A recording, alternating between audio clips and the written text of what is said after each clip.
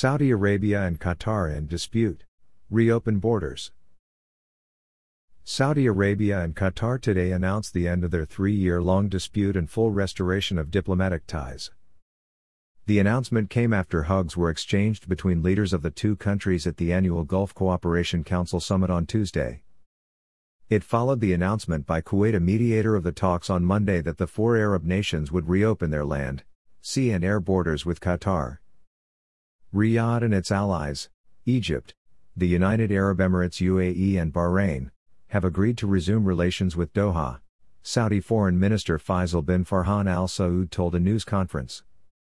The countries had cut Qatar off in 2017 over its relationship with Iran, as well as claims that it funded designated terrorist groups such as Al-Qaeda and Islamic State is, formerly ISIS/ISIL, allegations it strongly denies.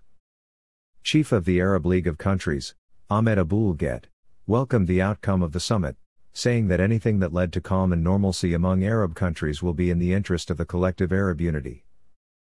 Leaders from the 6-nation Gulf Cooperation Council signed documents on Tuesday recognizing the country's solidarity with one another in the Saudi city of Al Ula.